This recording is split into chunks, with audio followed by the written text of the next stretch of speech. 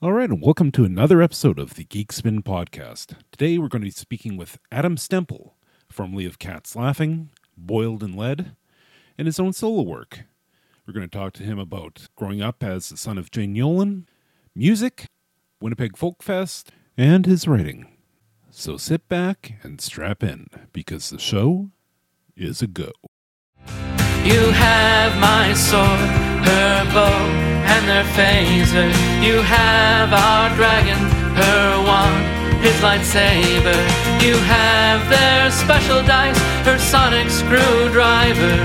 We are united by what we love. We are united by what we love. All right, everybody, and welcome back to another episode of the Geek Spin Podcast. This is your host, the Core Geek, and today I am very excited to be speaking with musician Adam Stemple, formerly of Cats Laughing, Boiled in Lead, solo work, novelizations, and various other things. Adam, welcome. Hi there, how you doing? I am doing excellent. All right, so getting right into it. How did you get your start as a musician? At 6 years old, my mother asked me, what instrument would you like to play? And that was the question. It was not, would you like to play an instrument? I was not given that choice. So I, of course, picked cello, because I'm that guy. And played cello for about 8 years, full Suzuki method and everything. And then switched over to piano. And then eventually I cut off the tip of my index finger with a broken beer bottle accidentally, and didn't know if I would actually ever play the piano again. It was a little cliche there, so I switched to guitar, and then I never looked back. But for the first probably 5 years, I played guitar. I held my pick between my thumb and middle finger. Because I couldn't really use the tip of my index finger, and didn't learn to finger pick for about 10 years. And you've been playing that ever since. Do you still play cello or piano at all? I play piano. I don't play cello. Cello, turns out, if you don't practice that goes away pretty quick. I can still hold a bow, and I've found that, even after 8 years, I was talking with a fiddle player in one of my bands last night about how much easier things are with frets. And even as a 14-year-old kid playing cello, I still had the little tape showing me where the where the right place to put my fingers were on the cello. So turns out I really like frets. So how did you get into playing Celtic rock? It was, I was playing in Cats Laughing, and got exposed to Boiled in Lead. Actually, first time saw them at Minicon. So there was already kind of a connection between the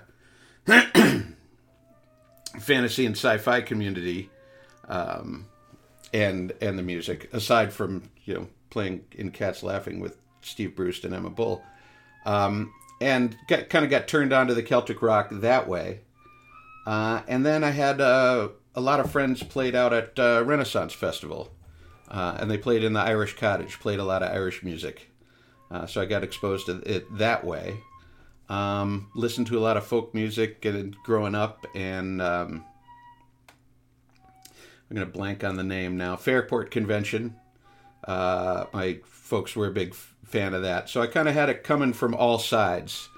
And so when it came time to join Boiled in Lead and later the Timbaloys, I ended up just playing a lot of Celtic music and just kind of slipped into that. I've always had a very broad liking of all different kinds of music. So I've always been open to playing any kind of music. Boiled in Lead was kind of perfect for that because we'd play just music from all over the world. Yeah, everything from Hungary to Ireland to a little bit of punk rock. We called it ethno-gothic sludge jazz. Which is a very, very niche market. How did Cats Laughing come about? I mean, two fairly big names in fantasy writing, Emma Bull and Stephen Bruce. Where did you first meet up with them? I met up with them at Minicon.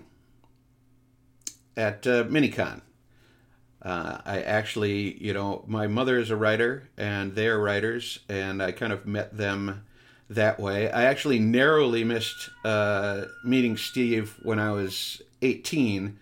I was actually just driving through. I was a let's call it an aimless teen, and I left Massachusetts and drove out to visit and stay with some friends in Central California. And I actually drove through Minneapolis, and I hadn't met Steve, but he was a friend of my mom's, and I was going to stay over there. And I just kind of swung through town, called the house. He wasn't there. So I was sick of being cold. It was November, and I was in Minneapolis about noon, and I didn't sleep till I hit New Mexico. So then, a year after, I actually went to Minicon, and basically didn't sleep and stayed up in the con suite playing music for 3 days straight. And after that, Steve said, "Hey, if you come back out here, we'll start a band." And I said, "Okay."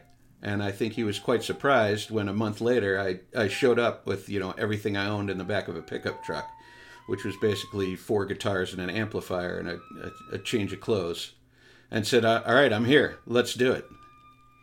So we threw together a band. Emma to sing, Lojo, who is just a great vocalist and all-around instrumentalist on the bass. A guy named Bill Kilsher is the other guitarist, and who Steve knew through kind of the Grateful Dead community, and then Steve on drums. And that's how it came about.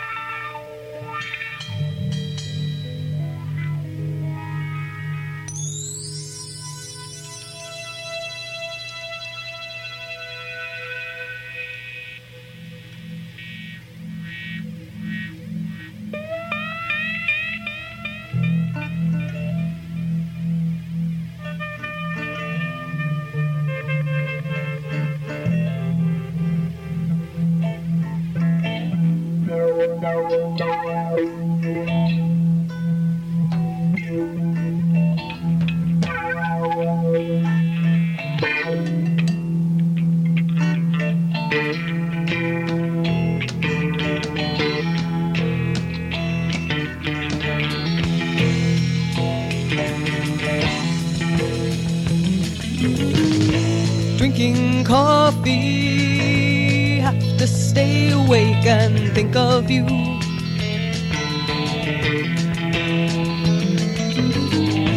Aching awfully, knowing my perceptions aren't true.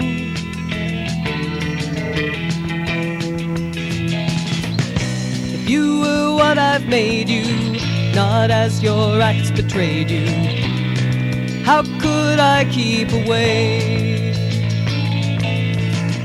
But things still lead me on. A word and then it's gone. What lives here and what's stray? Tell me please, what's signal and what's noise?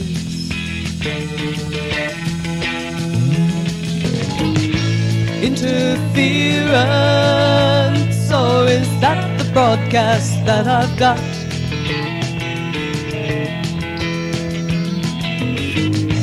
Your appearance renders me incapable of thought.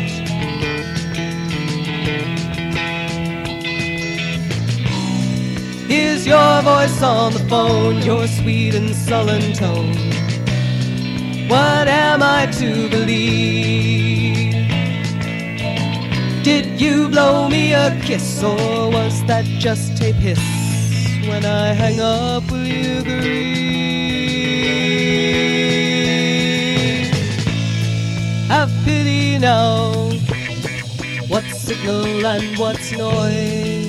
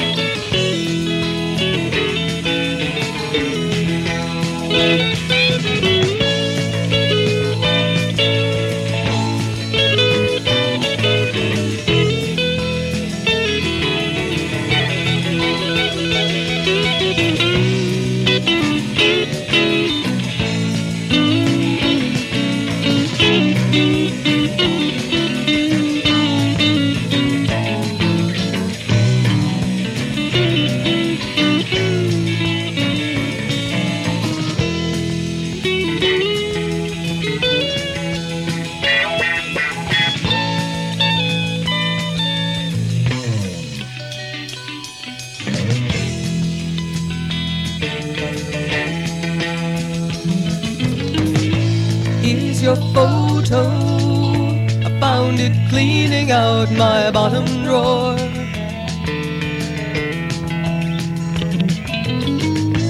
When you wrote, oh, I couldn't keep from wondering what for.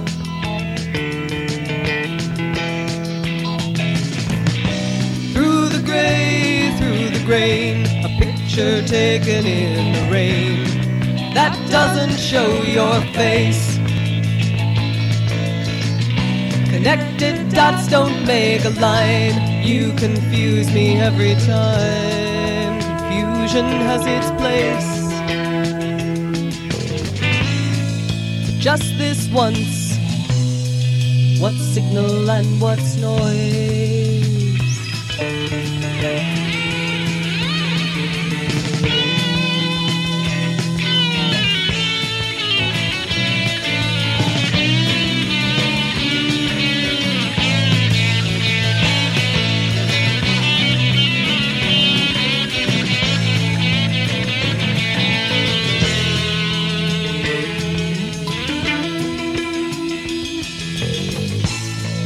Just this once. What's signal and what's noise?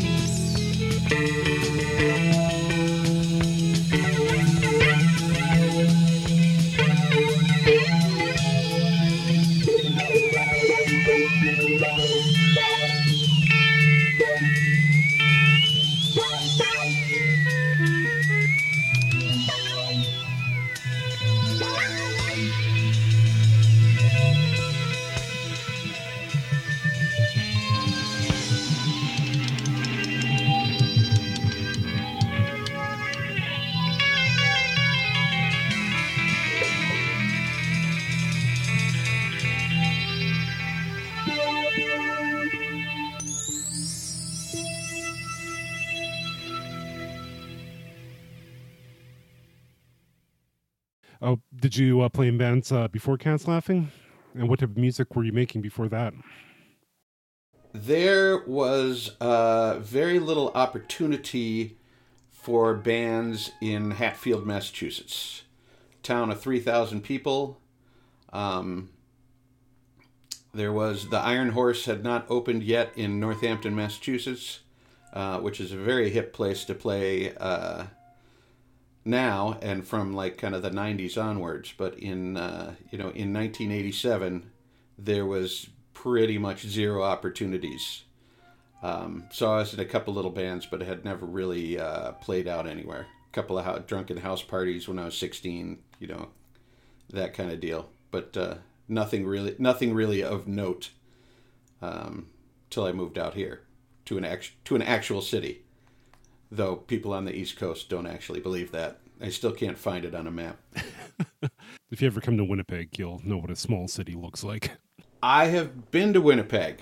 I played the Winnipeg Folk Festival with Boiled and Lead twice. Yes, I have a Winnipeg Folk Festival story, if you like, and this is actually the the entire history. I have a very fraught history with Boiled and Lead, the band I was in for 12 years, and this kind of encapsulates the whole experience of Boiled and Lead. So we were playing Winnipeg Folk Festival. It's 9 p.m. Friday night, main stage. We, like everyone else, are allowed a 20-minute set. 20-minute set, one encore. That's what you get. I don't care if you're a local folk duo who only plays coffee houses, or you're the Elvis of Eastern Europe, or you're actually Elvis. You get 20 minutes, one encore, no substitutions. So we go up there. We play our set. Now, you've been to Winnipeg Folk Festival, right? I have to admit that I have not. Oh, my goodness. It's fantastic. 20 years of saying that I will go, and I just never quite managed to get around to it. Well, it is magnificent. It is the best run festival I've ever played. Fantastic. Can't say enough great things about it. Just from the people I've talked to in the audience perspective, and from the backstage musician perspective, just wonderful at all levels. And I really like their egalitarian approach as well. It's an international festival, so you can't they don't judge anyone, because they don't if you're invited, that's you get everyone is equal in that way, well treated, but no one's above anyone else. Because no one's heard of you here doesn't mean you aren't, like I said, the Elvis of Yugoslavia. But so it's very interesting. But anyway, so we hit the stage. Now, in Winnipeg, generally, like a folk festival, there's some dancing out in the kind of wings, but most of the front are the people and more middle-aged people and families kind of setting up shop for the weekend with the chairs and sitting down. So we hit the stage, and we start with a very thumping song called "Hide My Track," off of Songs from the Gypsy, that started with Robin on the big Turkish war drum, and then in the middle of the song, right before the solo, he moves to his giant drum kit. But it's a very thump thump thump, very hopping song.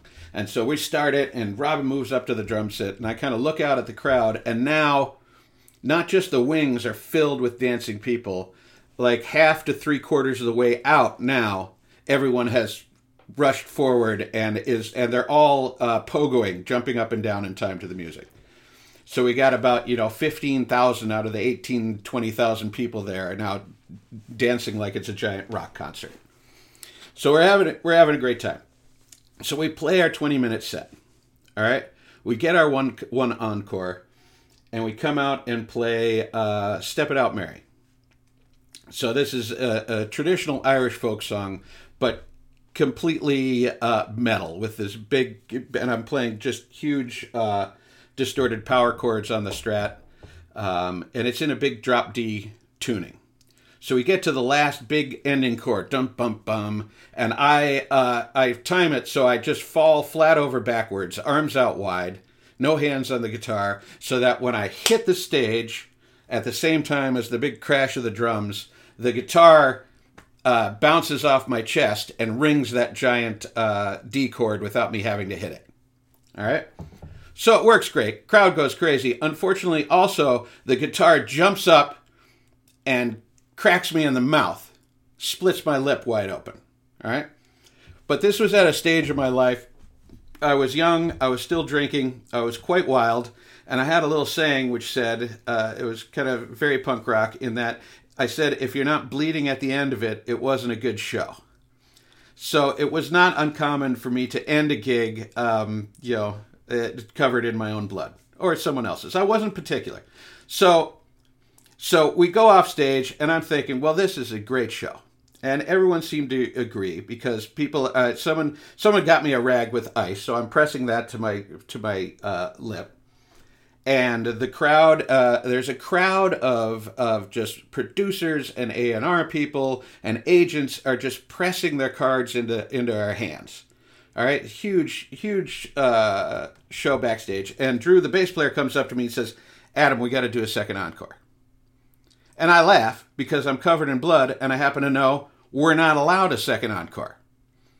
But it turns out the crowd had just gone so crazy that the runners of the show hadn't seen anything like that before. They're like, "No, get out there and do a second encore."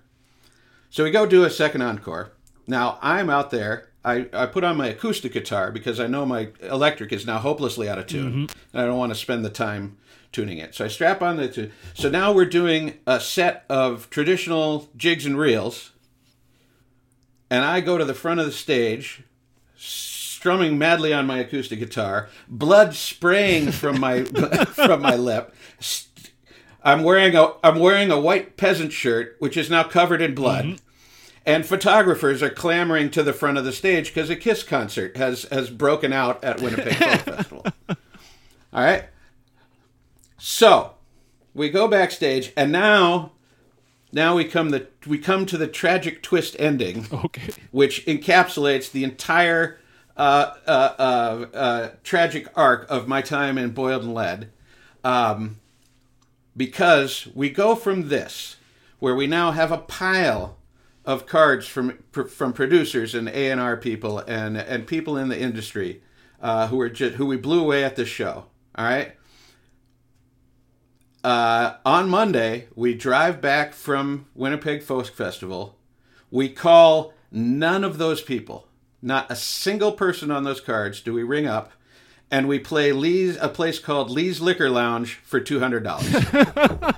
And that is Boiled and Lead. Oh, that's fantastic. So that's my 12 years in that band.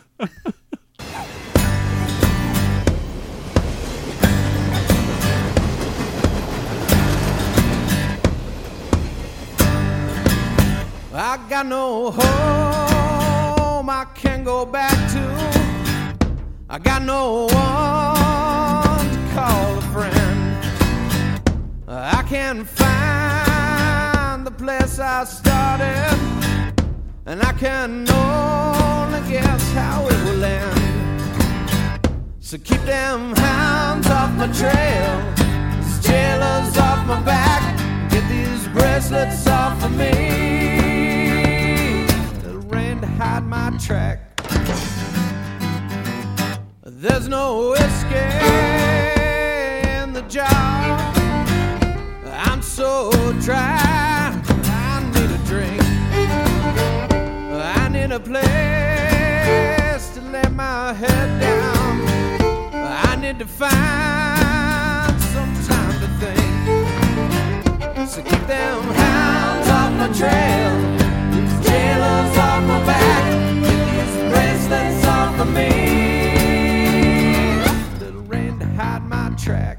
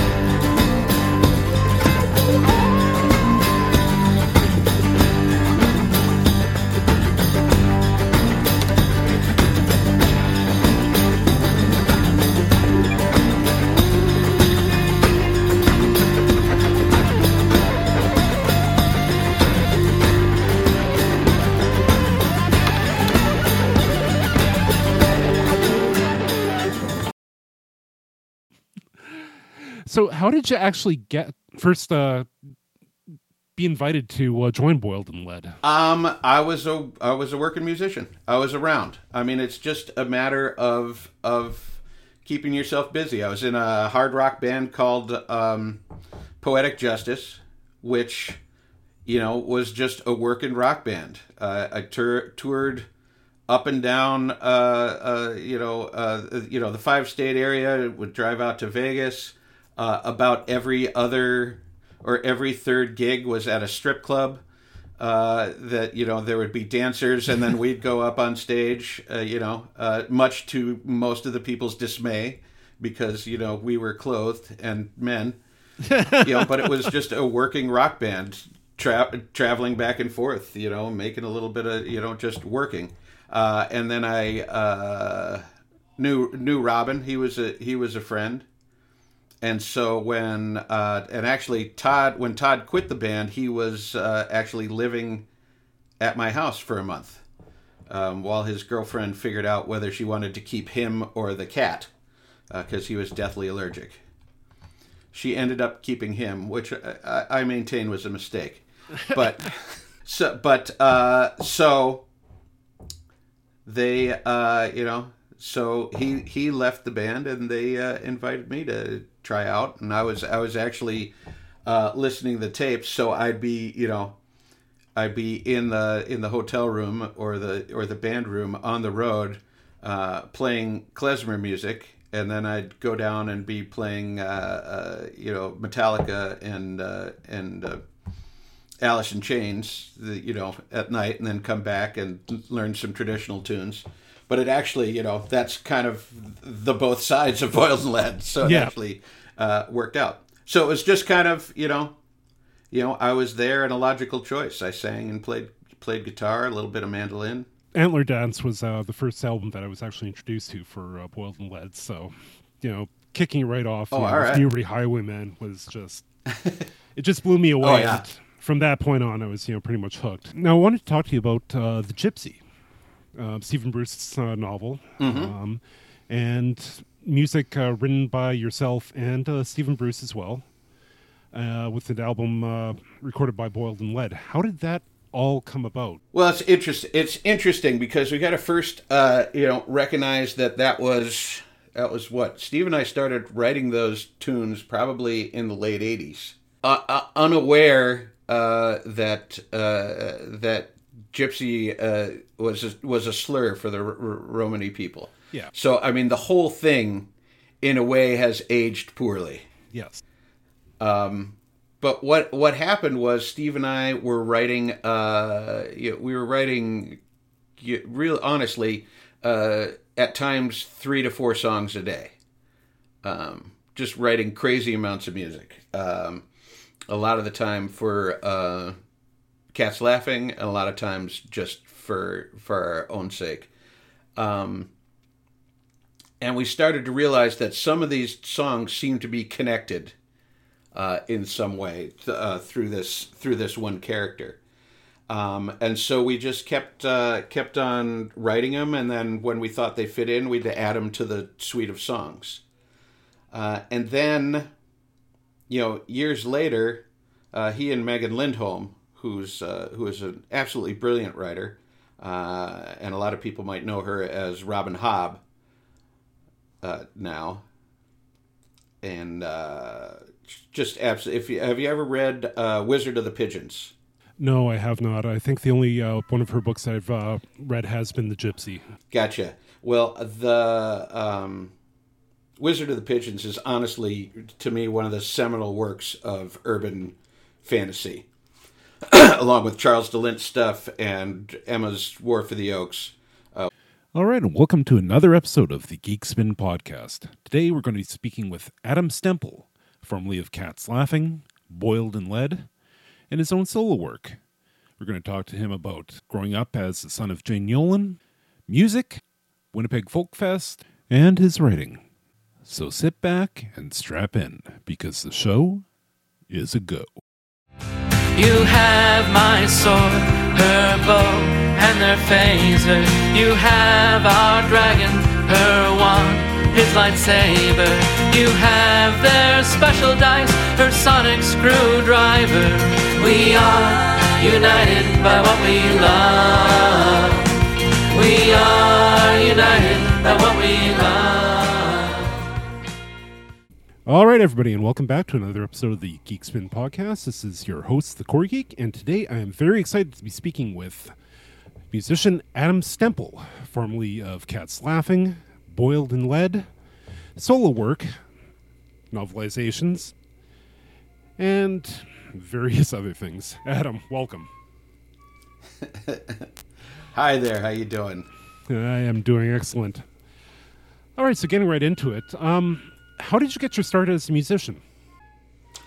At 6 years old, my mother asked me, what instrument would you like to play?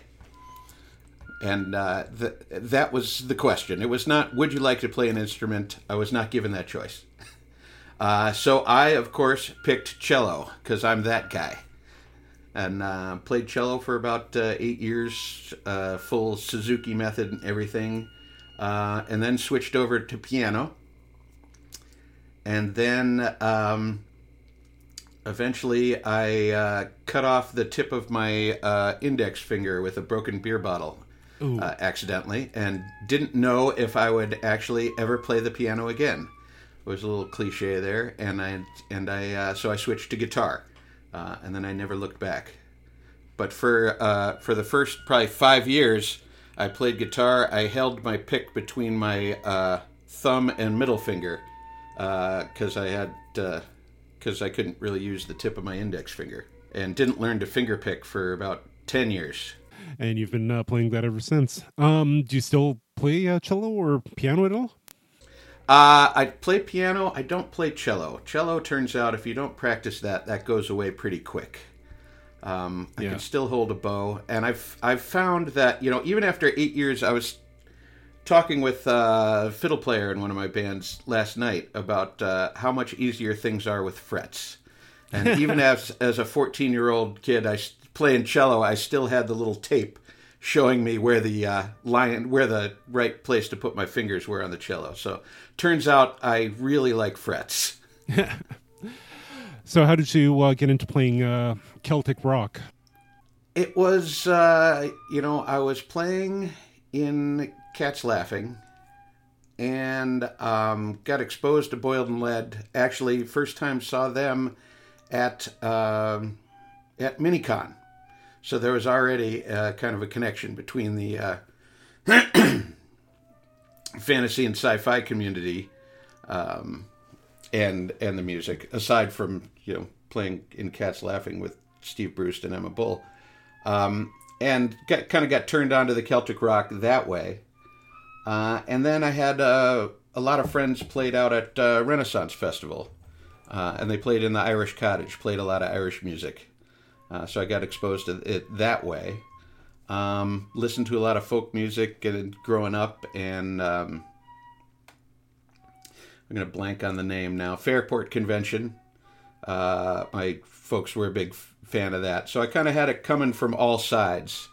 And so when it came time to join Boiled in Lead and later the Timbaloys, I ended up just playing a lot of Celtic music and just kind of slipped into that. I've always had a very broad liking of all different kinds of music. So I've always been open to playing any kind of music. Boiled in Lead was kind of perfect for that because we'd play just music from all over the world. Yeah, everything from Hungary to Ireland to a little bit of punk rock. We called it ethno-gothic sludge jazz. Which is a very, very niche market. How did Cats Laughing come about? I mean, two fairly big names in fantasy writing, Emma Bull and Stephen Bruce. Where did you first meet up with them? I met up with them at Minicon. I actually, my mother is a writer and they are writers, and I kind of met them that way. I actually narrowly missed meeting Steve when I was 18.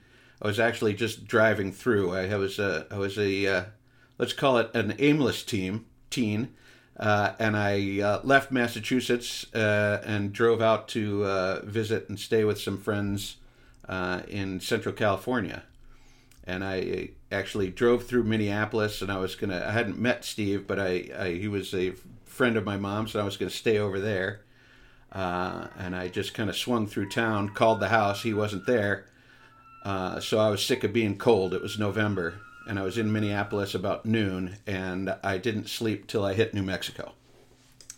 So then, a year after, I actually went to Minicon, and basically didn't sleep and stayed up in the con suite playing music for 3 days straight. And after that, Steve said, "Hey, if you come back out here, we'll start a band." And I said, "Okay." And I think he was quite surprised when a month later I showed up with, everything I owned in the back of a pickup truck, which was basically 4 guitars and an amplifier and a change of clothes, and said, "All right, I'm here. Let's do it." So we threw together a band. Emma to sing, Lojo, who is just a great vocalist and all-around instrumentalist on the bass. A guy named Bill Quilcher is the other guitarist, and who Steve knew through kind of the Grateful Dead community. And then Steve on drums. And that's how it came about.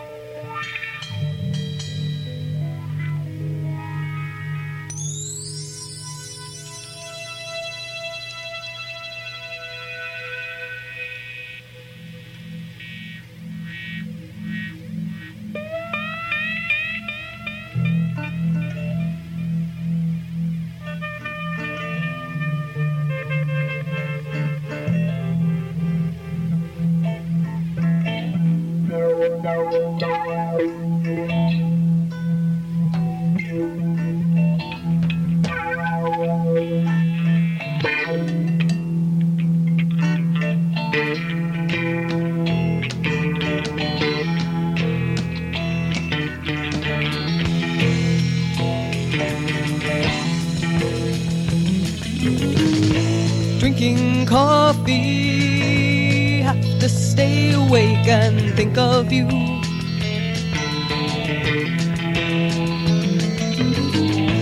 Aching awfully, knowing my perceptions aren't true.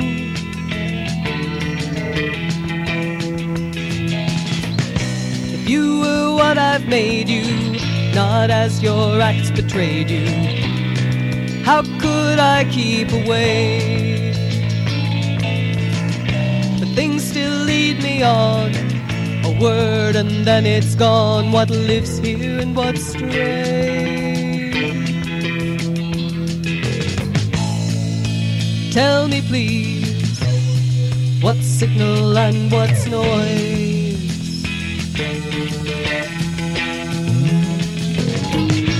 Interference, or is that the broadcast that I've got?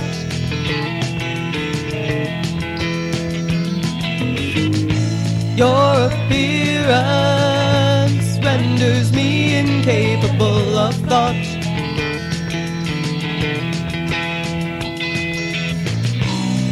Here's your voice on the phone, your sweet and sullen tone.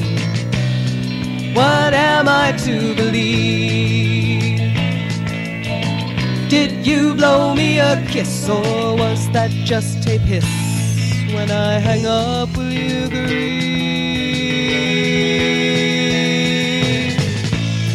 Have pity now. What's signal and what's noise?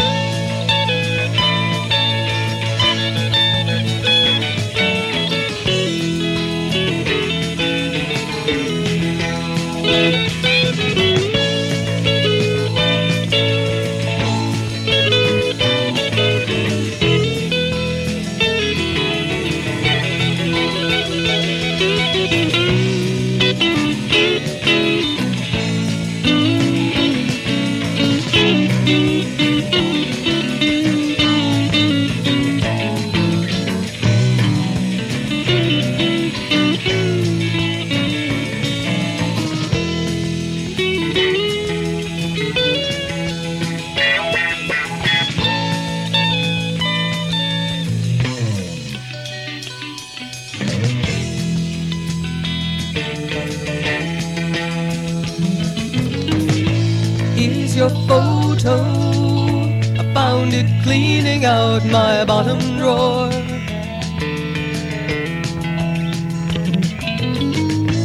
When you wrote, oh, I couldn't keep from wondering what for.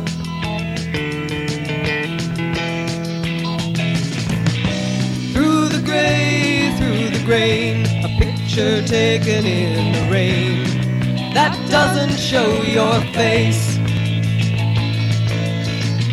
Connected dots don't make a line. You confuse me every time. Confusion has its place. Just this once, what's signal and what's noise?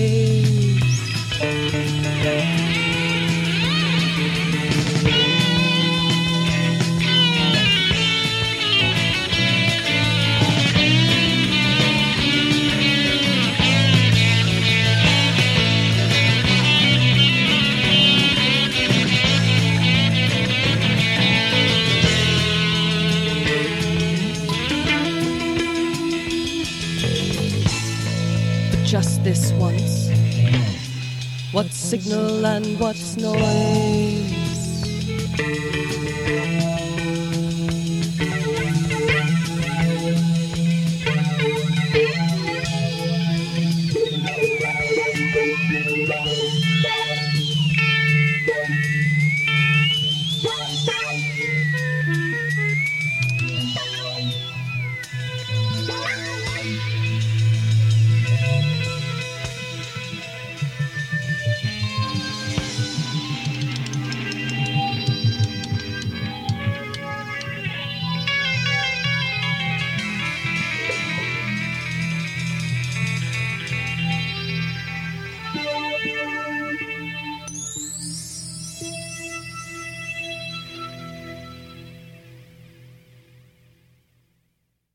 Oh, did you play in bands before Cats Laughing?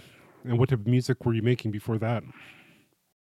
There was very little opportunity for bands in Hatfield, Massachusetts. Town of 3,000 people.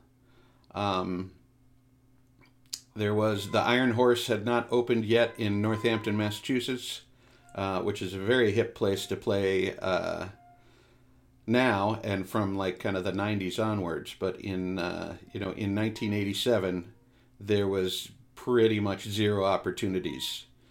So I was in a couple little bands, but had never really played out anywhere. A couple of drunken house parties when I was 16, that kind of deal. But nothing really of note till I moved out here to an actual city. Though people on the East Coast don't actually believe that. I still can't find it on a map. If you ever come to Winnipeg, you'll know what a small city looks like. I have been to Winnipeg. I played the Winnipeg Folk Have Festival you? with Boiled and Lead twice. Yes, I have a Winnipeg Folk Festival story, if you like, and this is actually the entire history. I have a very fraught history with Boiled and Lead, the band I was in for 12 years, and this kind of encapsulates the whole experience of Boiled and Lead. So we were playing Winnipeg Folk Festival. It's 9 p.m. Friday night, main stage. We, like everyone else, are allowed a 20-minute set. 20-minute set, one encore. That's what you get. I don't care if you're a local folk duo who only plays coffee houses, or you're the Elvis of Eastern Europe, or you're actually Elvis. You get 20 minutes, one encore, no substitutions. So we go up there. We play our set. Now, you've been to Winnipeg Folk Festival, right? I have to admit that I have not. Oh, my goodness. It's fantastic. 20 years of saying that I will go, and I just never quite managed to get around to it. Well, it is magnificent. It is the best run festival I've ever played.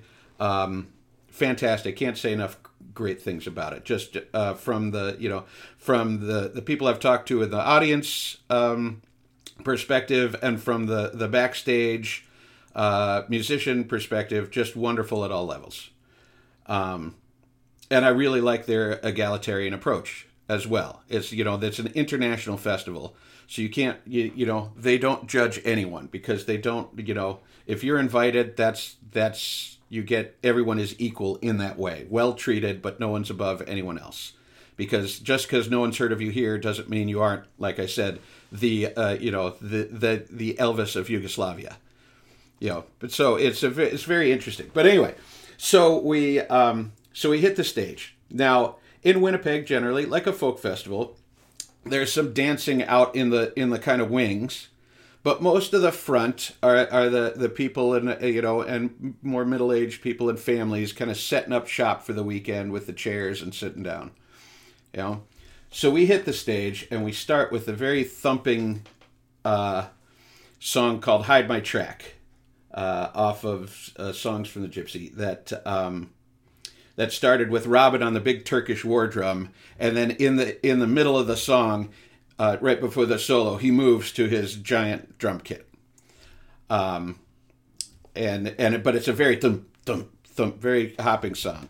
And so we start it, and Robin moves up to the drum set, and I kind of look out at the crowd, and now, not just the wings are filled with dancing people, like half to 3/4 of the way out now, everyone has rushed forward and they're all pogoing, jumping up and down in time to the music. So we got about 15,000 out of the 20,000 people there are now dancing like it's a giant rock concert. So we're having a great time. So we play our 20-minute set. All right, we get our one encore, and we come out and play "Step It Out, Mary."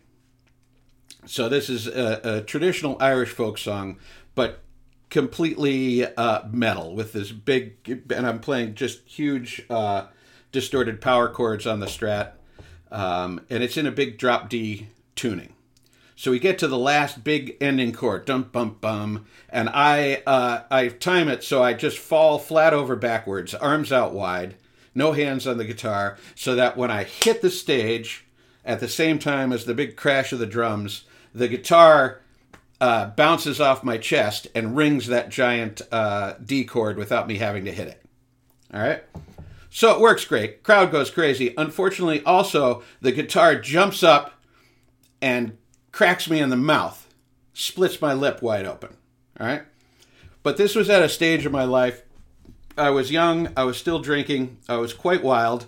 And I had a little saying which said, it was kind of very punk rock in that I said, if you're not bleeding at the end of it, it wasn't a good show. So it was not uncommon for me to end a gig, covered in my own blood or someone else's. I wasn't particular. So we go off stage, and I'm thinking, well, this is a great show. And everyone seemed to agree because people, someone got me a rag with ice, so I'm pressing that to my lip. And the crowd, there's a crowd of just producers and A&R people and agents are just pressing their cards into our hands. All right, huge show backstage. And Drew, the bass player, comes up to me and says, "Adam, we got to do a second encore." And I laugh because I'm covered in blood and I happen to know we're not allowed a second encore. But it turns out the crowd had just gone so crazy that the runners of the show hadn't seen anything like that before. They're like, "No, get out there and do a second encore." So we go do a second encore. Now I'm out there. I put on my acoustic guitar because I know my electric is now hopelessly out of tune, and I don't want to spend the time tuning it. So I strap on the. So now we're doing a set of traditional jigs and reels, and I go to the front of the stage, strumming madly on my acoustic guitar, blood spraying from my from my lip. I'm wearing a white peasant shirt, which is now covered in blood. And photographers are clamoring to the front of the stage because a Kiss concert has broken out at Winnipeg Folk Festival. All right. So we go backstage, and now we come to the tragic twist ending, which encapsulates the entire tragic arc of my time in Boiled and Lead, because we go from this, where we now have a pile of cards from producers and A&R people and people in the industry who we blew away at this show. All right. On Monday, we drive back from Winnipeg Folk Festival. We call none of those people, not a single person on those cards do we ring up, and we play a place called Lee's Liquor Lounge for $200. And that is Boiled in Lead. Oh, that's fantastic. So that's my 12 years in that band.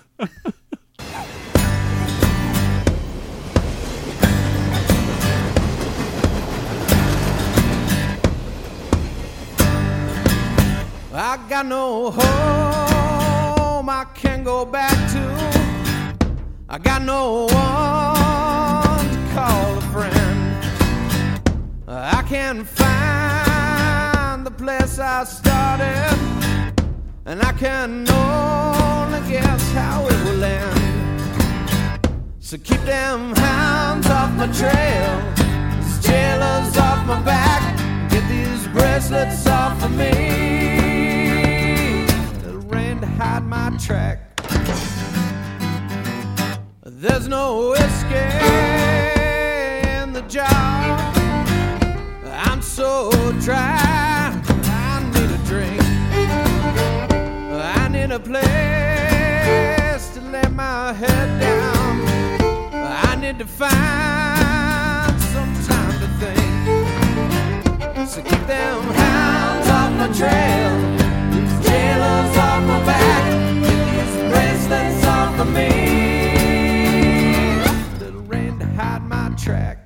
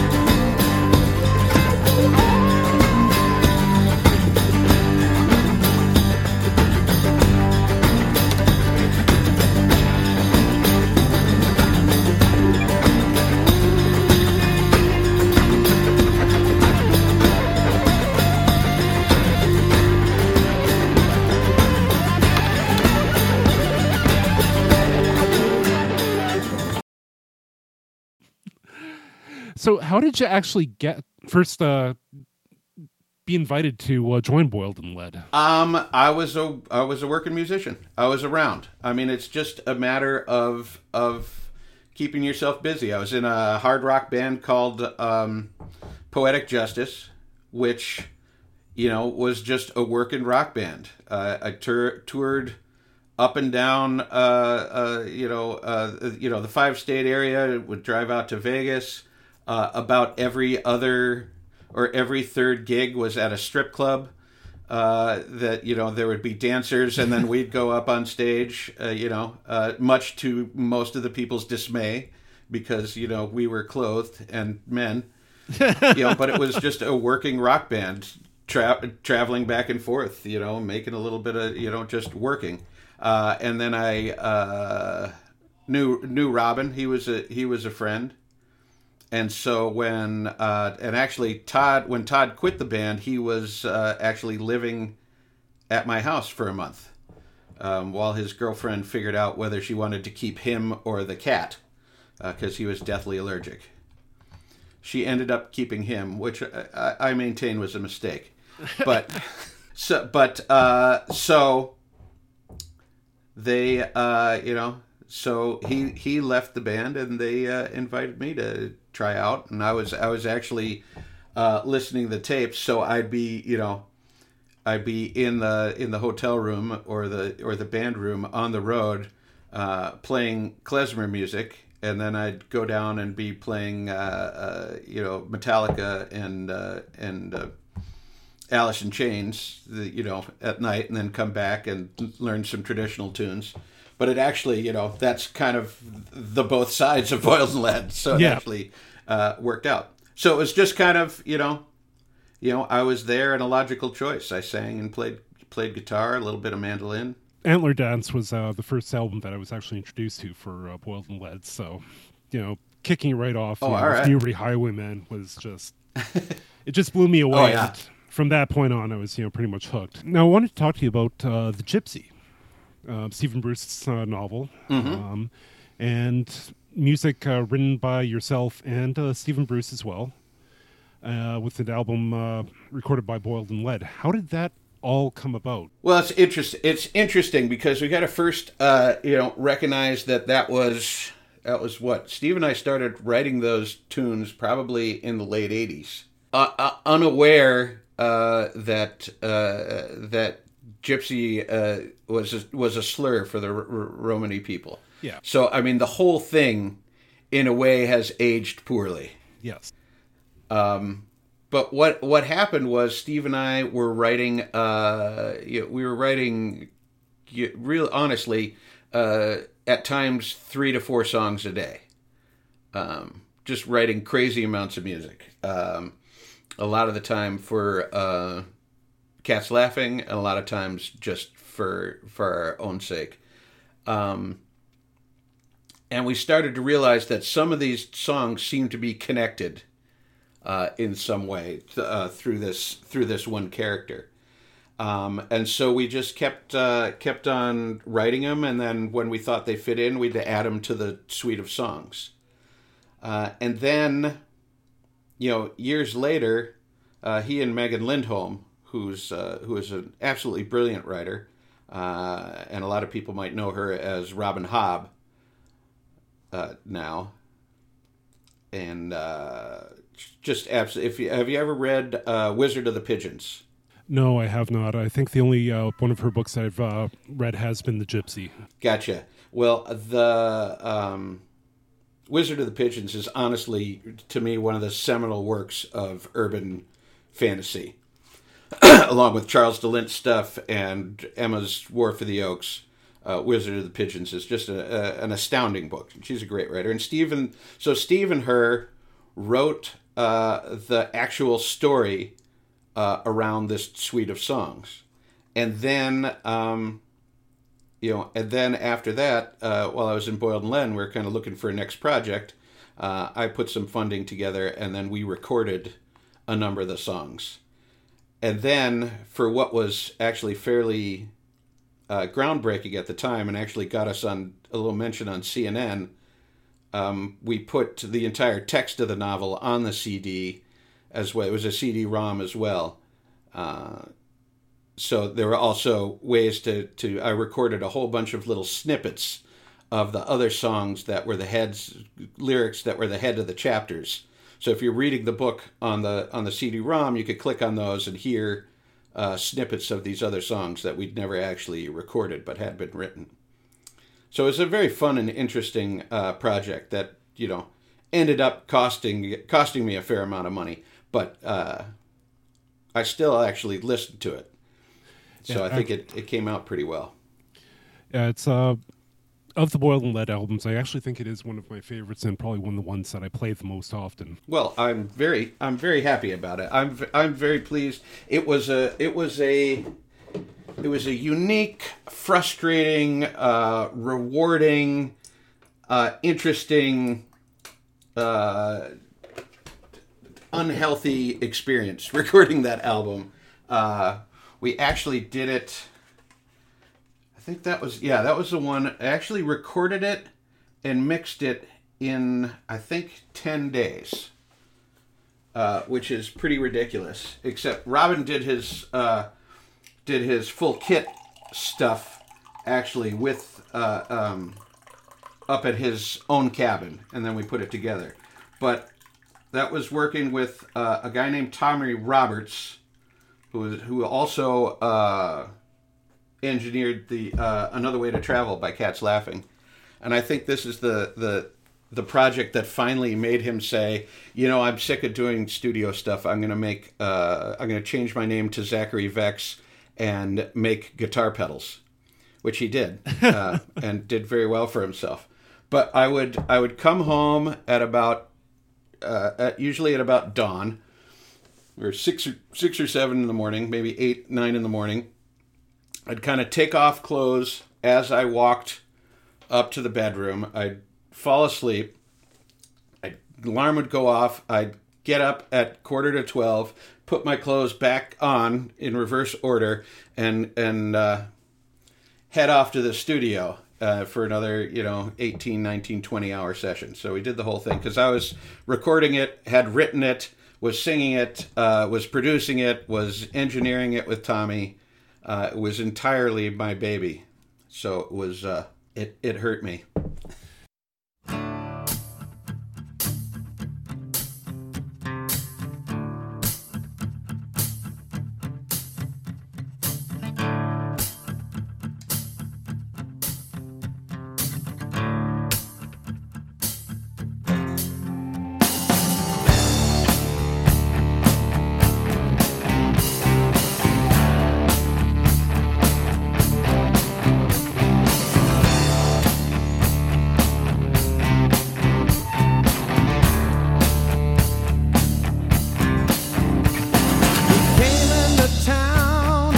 Summer night, and the flies were giving us fits.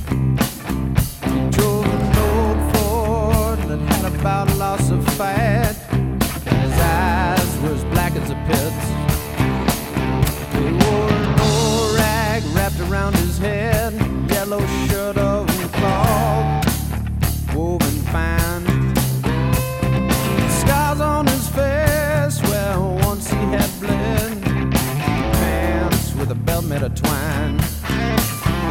Found the table where Tim and Diz sat, walked up and settled himself in like he wanted to stay.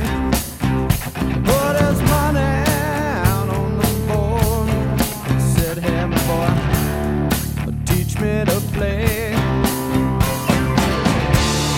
Well, most of his money was gone before 10. That's when he smiled, took out his knife.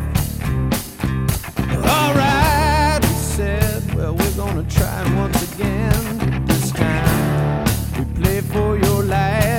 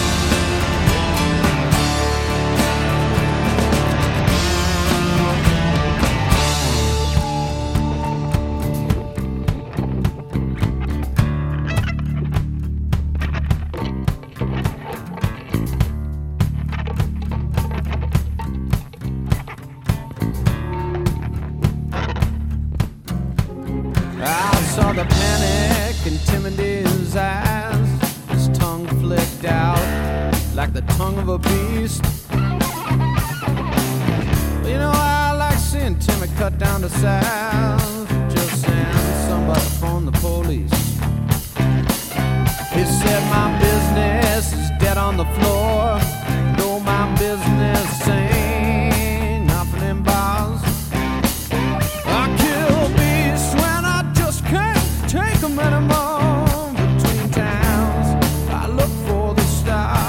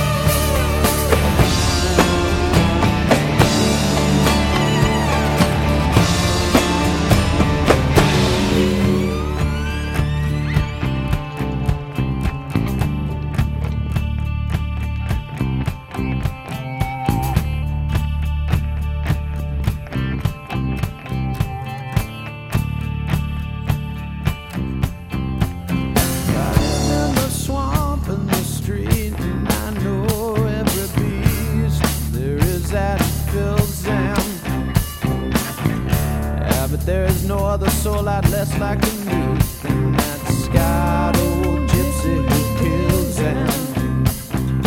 Scarred old gypsy who kills them. Don't want me. That old gypsy who kills them. I don't want me. That old gypsy who kills them. I don't want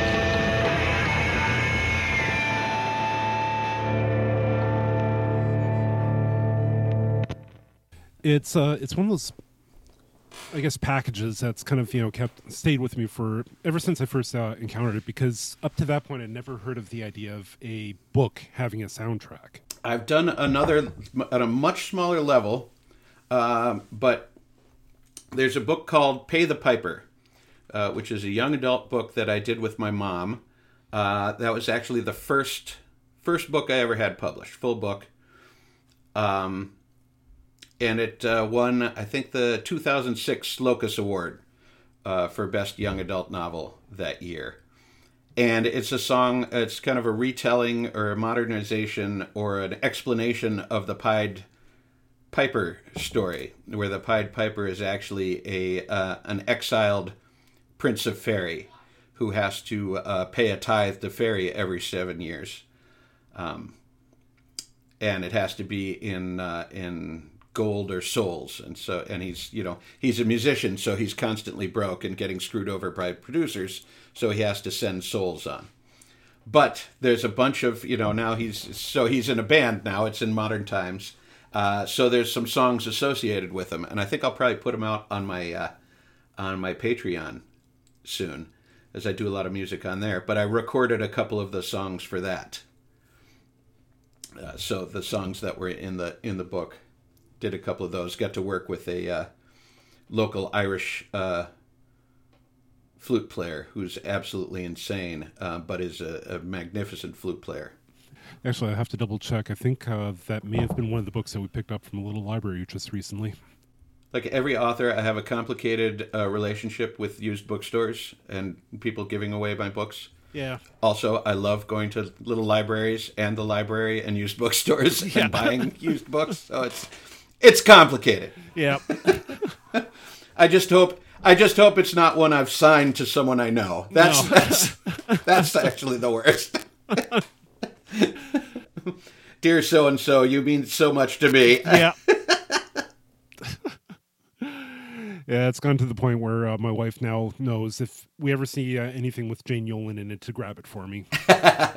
Well, there's plenty of them out there. She's now over 400 books. Yeah, I've got a very small portion of her prolific writings. Yes. Yeah. I always tell people, it's funny, so I've done some self-publishing now. I've self-published 2 novels, a third one coming out. So including the 2 novels, I've got 11 novels out. So 9 traditionally published, 2 self-published, sold a dozen short stories, 3 graphic novels. I'm missing something. Oh, it's a dozen music books. So a bunch of different stuff, which in another family would make me a wildly successful writer. And in my family, it puts me third, because my sister is over 30 books, and a couple of them have won a bunch of awards. So she's got 30 books and a half dozen awards, and I'm sitting here with my measly 11 and 1 award, and I'm thinking, geez, I should dig ditches. This is ridiculous. I'll never make it as an author. How much of your mother's writing is present, I guess, in the way that you write music? It is. So obviously, she's a folklorist. It is hard to avoid. It's I am a proud son of Jane Yolen, and a lot of stuff does come through, in the folkloric voice, in the fairy tale voice, the kind of epic voice like that. I mean, you can draw a pretty straight line from me to my mother. It's hard to avoid, and I don't try to. She's an excellent stylist, and the first book I wrote was with her, and a lot of it was conscious imitation of her style, mostly so that the book flowed correctly. But it's also like taking a master's class where there's not a lot of instruction, but you get your stuff back, completely edited, line edited, and you go, okay, why did she make these changes? What is different from what I wrote, and what has come back edited? And I could ask questions, but it wasn't, we were working, and we had a time schedule. And the same with the songwriting, but in a lot of ways, it's very different as well. I have a much darker and more cynical mindset and worldview. I lived a very different life than my mother. I left home. It kind of took a couple of years, but I left home at 16. Kind of functionally homeless for about 6 months. A lot of my friends were, in and out of prison and rehab, and traveling with bands. Just you in a van and no money for months at a time. It's very different from her life. So the characters in my stories and songs tend to come from a very different background and place than her. But it's definitely an amalgamation. I have a little story about how growing up with Jane Yolen as your mother trains you to be a writer, whether you want to be or not. I'd love to hear it. A lot of kids keep journals as young people, some more so than others, but I feel like not everyone gets their 9-year-old journal returned to them the next morning, edited in red ink, and with prompts for the next day's entry. So I always say I had a fairly Skinner-esque training in the art of writing, and it explains kind of why I went the other direction for so many years. Before finally starting to write professionally. And it was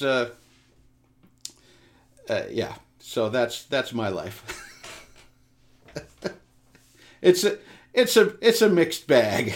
I can imagine growing up with a writer, because you always expect kids to rebel against the things that, you enjoy. So I can only imagine, what my kids are going to wind up doing. Probably become, staunch conservatives.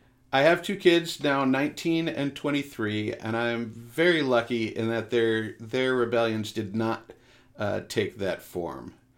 In fact, the oldest has just signed a contract for their first picture book called Kiki Kicks, and they have a bachelor's degree in creative writing, or as they say, a degree in making shit up. So you mentioned that you wrote a graphic novel. I'd love to hear about that. Yeah, 3 of them. Actually, that was one I wrote with my mom.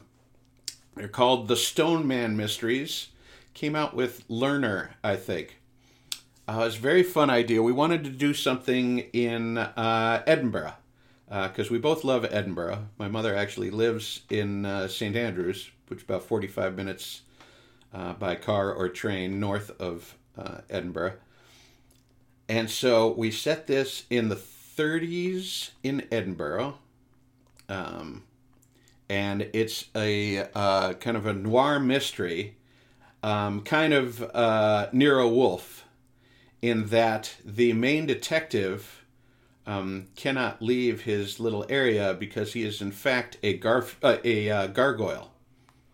And he has the main characters are the gargoyle, who does all the solving, and the kid who's playing the role of Archie in Nero Wolfe, a street kid, Edinburgh street kid, who first actually goes up to the church, top of the church, and meets the gargoyle because he's gone up there to fling himself off in despair. So it's very dark, but it's also it's young adult, and then there's 3 of them, and murder and mystery in 1930s Edinburgh with a gargoyle. Well, it sounds like it's right up my alley. Let's go take a look for that. Excellent. Yeah, it was very interesting working with my mother on graphic novels, and also written a picture book with her called Crow Not Crow. It's a bird watching picture book. It's a very different way of writing. It's very interesting because you have to you're writing, but you have to think visually. But you are not actually in the picture books. You're not giving actual direction to the artist, and then in the graphic novel you are. It's a very, very interesting how much they differ in the particulars.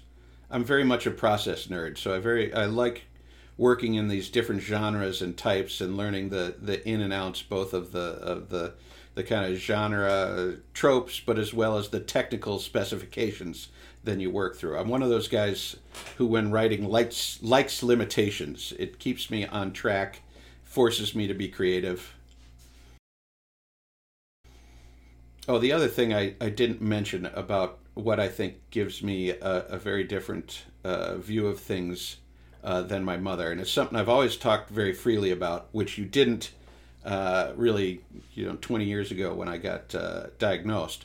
But I have severe depression and anxiety attack disorder and severe to moderate ADHD, which is a fun little cocktail. And it was not diagnosed till my late 30s. So it was very much an adventure growing up in the 80s with undiagnosed depression. And, being a smart kid with a drug problem, you're not depressed, you're a delinquent in the 80s. That was the word for it.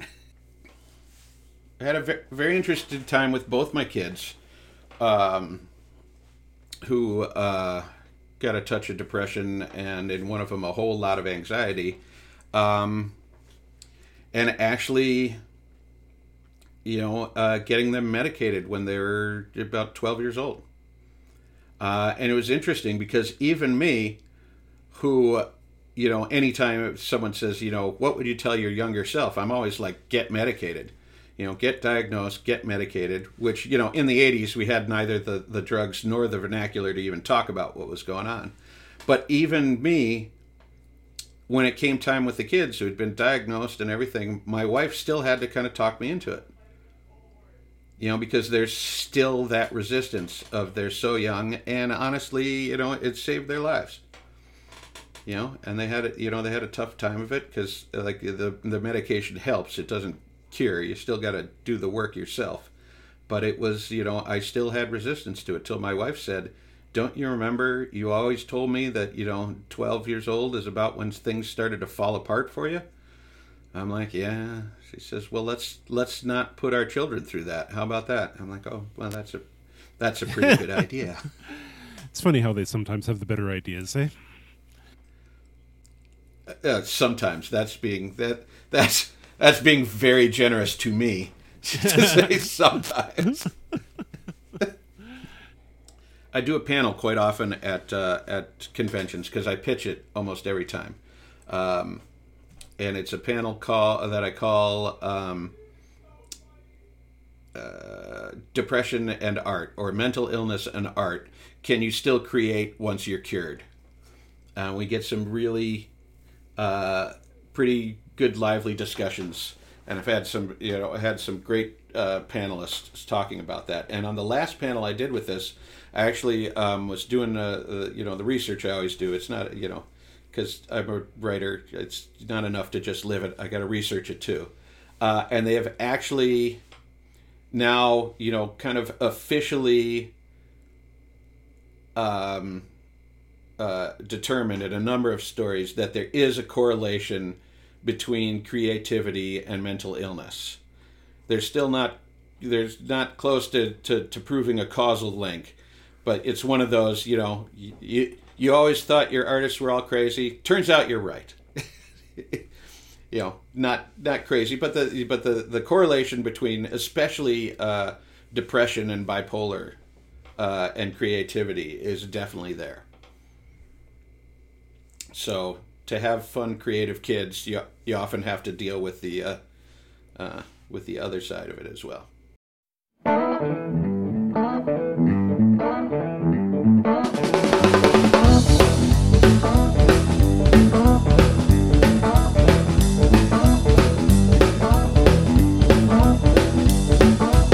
I caught your stench just indirectly out of the corner of my nose. It smelled like last year's lover in a brand new suit of clothes. It stank to me like dying things left out too long in the street. And I swear I turned to walk away when I said, let's go get a bite to eat.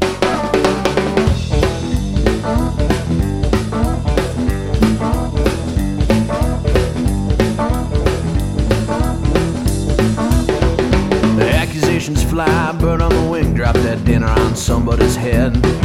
Now shotguns may off when a pinch of seed might just ensure the conversation is dead. If wishes were horses, mine would just show, and I bet the perfecta for blood. The $5 tickets mark my trail in the desert that with water would just turn into mud.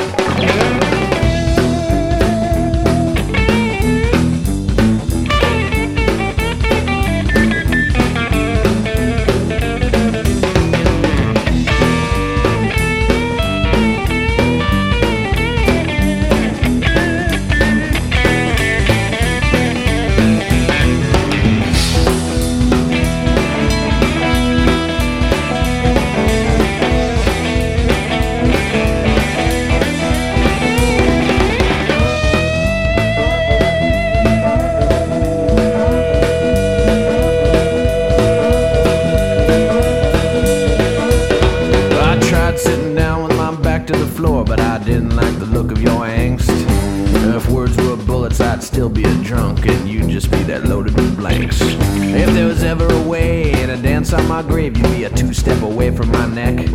But I got out just one pace ahead of the smell, and I left you the fries and the check.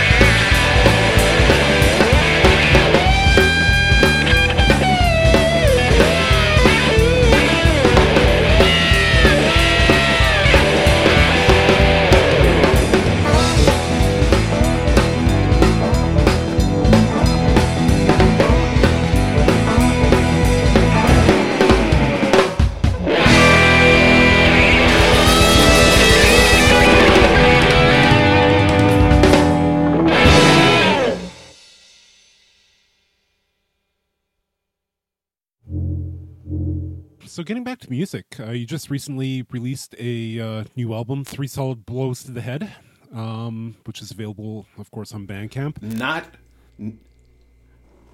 It is. I just released it on Bandcamp. The album itself is decades old. Okay. It is. I am a slow adopter of anything that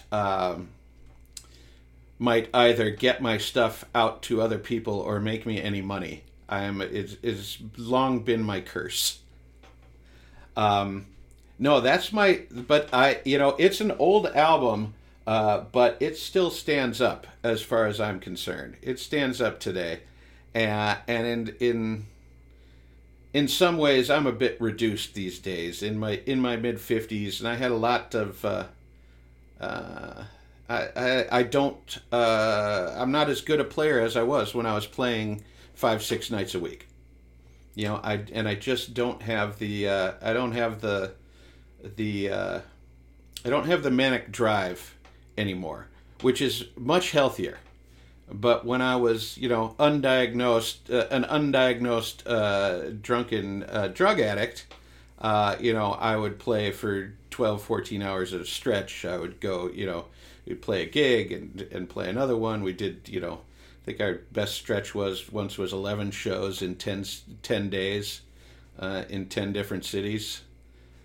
So, it's bad for your mental and physical health, but it's great for your chops. Yeah. So, but 3 Solid Blows was the 3 Solid Blows to the Head was my solo album. It was towards the end of Boiled in Lead, so it was really very much kind of a breaking away from that slow motion car crash. It's one of those albums, if you don't like this song, just wait a minute. It's got, I unashamedly put all my influences on display. So there's blues, there's hard rock, there's psychedelic stuff, there's folk, there's punk. It's got kind of everything on it, and it was all me and the engineer synced 2 16-track analog decks together so we had the actual real tapes, 4 of them going at once, so for 30 tracks of analog madness, and then we were doubling up on stuff, and it was just insanity. And we'd have them off and playing backwards tracks and slowing them down with our finger, and just absolute madness at all steps of the way. I smash a Doombeck with a 10-pound sledge on one track. Okay. That was very cathartic. There's a lot going on. And I got Lojo in to sing backup from Cats Laughing. hired a great rhythm section that just do fantastic. Leo the Whitebird, the engineer, plays a little slide, and then I played everything else. B3 organ, Rhodes stage piano, mandolin, congas, drums, 18 different types of and flavors of guitars. It was a lot of fun. Album, I gotta say. Thank you. I am very proud of that one. Right now, I'm actually doing a lot of home recording that I put up on my Patreon. Some of it is stuff that's new songs I've written. Some of it is just wildly experimental stuff that my wife not so fondly calls sound shapes. From the if you remember the old Kids in the Hall sketch comedy show, there was one sketch called Bobby versus Satan, and it starts with Bobby out in his garage, and he says, "I was experimenting with something I like to call sound shapes," and then he's just so we got some of that going. So I'm actually considering whether I'm going to compile all that and tweak some of it up into a new album, but I'm a ways away from that. But yeah, I'm experimenting with I've written now and recorded 2 things I'm calling triptychs, because they're kind of experimental pieces in kind of 3 movements, and it's some pretty wacky stuff. I quite like it. But one of them, actually, the latest one is up for free on my Patreon. So anyone who's looking to listen to 8 minutes of musical strangeness, and even if you can't tell, there's a steady beat runs through the whole thing. But in this particular one, but that's the kind of strangeness. Where can people find you on Patreon? Patreon.com/Adam Stempel. Very easy to find. I actually, my big point of pride, I have my own Wikipedia page, so I don't know if you know this about me, but I'm kind of a big deal. I have it open on the other screen right now. Excellent. And they no longer have me listed as Jane Yolen's husband, which is very nice of them to do that anymore. That was not good. That's the high and low of my Wikipedia experience. No, so Adam, and I got a website at adamstempel.com, because it's not enough to be a writer and musician. I'm a web designer as well. So because I have a fierce dislike of honest work. So in the last nearly 40 years, I have worked 5 years at Target, which I quite liked, but then the pandemic hit, and well, you know what? I think we're going to wrap that up right about here, because that seems like a pretty good place to stop. So, Adam, thank you so much for coming out. Really enjoyed having you. It's been a great conversation. My pleasure. Once again, I'd like to thank Adam Stempel for coming on the show today. If you'd like to hear more of Adam's music, you can find his music at adamstempel.bandcamp.com. You can also find him on Patreon at patreon.com/Adam Stempel. You can also find his website at adamstempel.com. So thanks so much for joining us today, and we'll see you again.